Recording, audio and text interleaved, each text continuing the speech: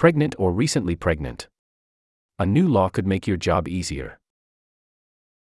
Ronnie Mola. Ronnie Mola is a senior correspondent at Vox and has been focusing her reporting on the future of work. She has covered business and technology for more than a decade, often in charts, including at Bloomberg and the Wall Street Journal. Working while pregnant is still tough, but it just got a whole lot better. The Pregnant Workers Fairness Act, PWFA, which went into effect this week, gives pregnant and postpartum workers rights to temporary accommodations at work, things like flexible schedules, lighter duty, remote work, more breaks, or access to a chair. The hope is that this will help them keep their jobs while they grow and recover from growing other humans. A decade in the making, the new law will likely change the work outcomes for millions of pregnant people who now have the ability to ask for what they need to get by at work. We have worked with countless women through our helpline who have been forced out onto unpaid leave or terminated for needing accommodations, Sarah Brafman, National Policy Director of A Better Balance, a national advocacy group that helped craft the bill, told Vox. They have lost their income. They have lost their health insurance. They were the primary breadwinner of their family and were forced into eviction, forced to go on to public benefits. Nearly 1 in 4 mothers have considered leaving their jobs due to a lack of pregnancy accommodations or fear of discrimination during pregnancy, a bipartisan policy center poll last year found. And many others have been forced out because they couldn't do their jobs without accommodations while pregnant. This law could spell the difference between someone continuing to feed their family and not, Brafman said. Since the law is new, it will likely take a while for employers and their employees to get up to speed, but here are some answers to common questions to help speed up that process. What does the Pregnant Workers Fairness Act do? The Pregnant Workers Fairness Act represents the first major advance in pregnant workers' rights in decades. It expands on existing legislation, like the Americans with Disabilities Act, ADA, the Pregnancy Discrimination Act, and the Family and Medical Leave Act, to include more people and broader situations. It explicitly gives people experiencing limitations from pregnancy, childbirth, or related medical conditions rights to reasonable accommodations without them having to have a disability or to prove that others would be given the same exemptions. In other words, it gives women the ability to ask for what they need to continue working during and after pregnancy. Regulations similar to the Pregnant Workers Fairness Act were already on the books in about half the states, but this brings clarity to that hodgepodge of laws and makes these rights more widely known. If your employer doesn't work with you to come up with a solution, pregnant and postpartum workers also now have federal recourse by being able to lodge complaints with the Equal Employment Opportunity Commission. The law doesn't say for how long after birth the accommodations can apply and, though many believe it should apply to situations of abortion or fertility treatments, it's not yet entirely known how broadly the law will be interpreted. Equal Employment Opportunity Commission regulation, which is expected to come out at the end of the year, should help clear things up, but the full extent of what the law does and doesn't do will likely be borne out through future legal cases. It seems to be straightforward, but with other laws, like the ADA, where there's an interactive process between the employer and the employee and it's very fact-specific, I predict there will be a lot of litigation around it, said Jasmine Patel, a partner at Franklin, Gringer & Cohen who counsels employers on labor law. Whenever there is, in my eyes, it's reasonable, but as an employer, it's not reasonable. It's an undue burden, someone's going to be unhappy, and that leads to litigation. Who is included? The Pregnant Workers Fairness Act protects employees who work at public or private sector companies with at least 15 people and who disclose limitations related to pregnancy, childbirth, or related medical conditions. That means contract workers and people who work at small firms aren't covered. Also, you have to be proactive and ask for accommodations. What kind of accommodations can someone get? The definition of accommodations is up for interpretation and will be based on a person's particular needs and their job.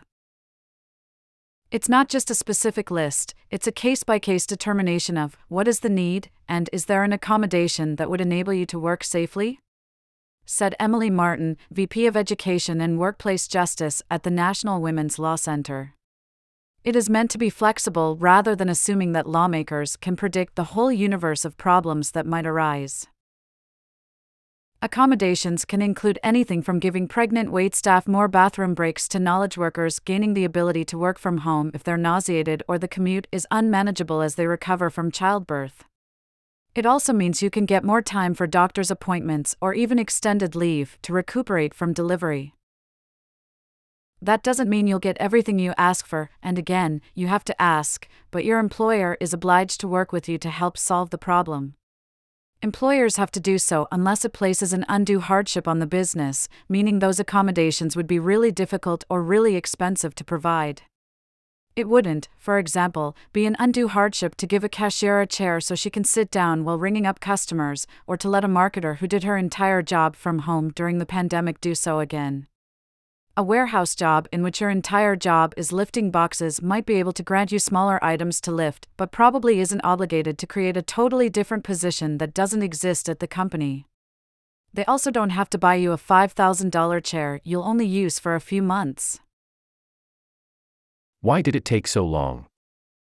After a 2012 op-ed by Dina Bakst, the co-founder and co-president of A Better Balance, her organization and lawmakers began writing the PWFA, which was first introduced to Congress that year. After being brought before Congress pretty much every year since, it was finally passed, with bipartisan support, last year. Passing the law took the effort of numerous advocacy groups and politicians, state laws, and public pressure to finally get the vote passed, according to a report by A Better Balance. Bakst also cited growing awareness of negative outcomes for women and the lack of support they receive. What does the Pregnant Workers Fairness Act not do?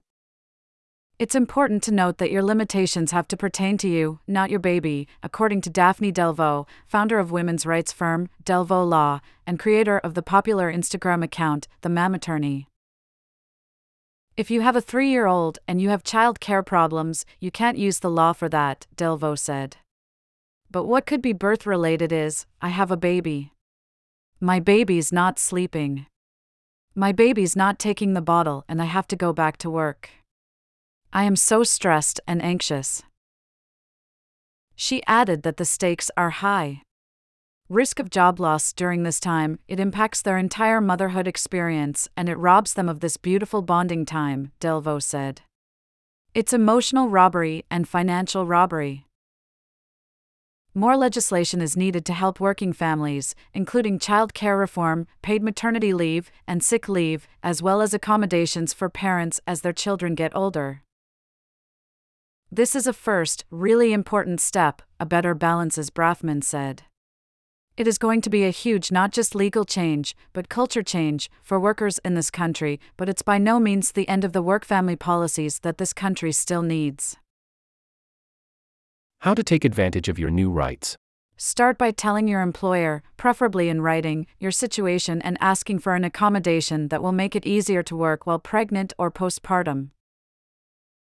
A Better Balance runs a free legal hotline that can help people discuss their specific cases and provides a template for how to ask your boss for an accommodation. Delvaux also has a template you can use. You should also talk with your doctor about what solutions at your job can best accommodate your health. A doctor's note will go a long way in bulwarking your case.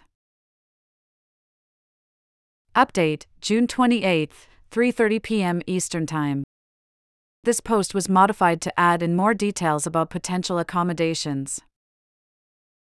Most news outlets make their money through advertising or subscriptions.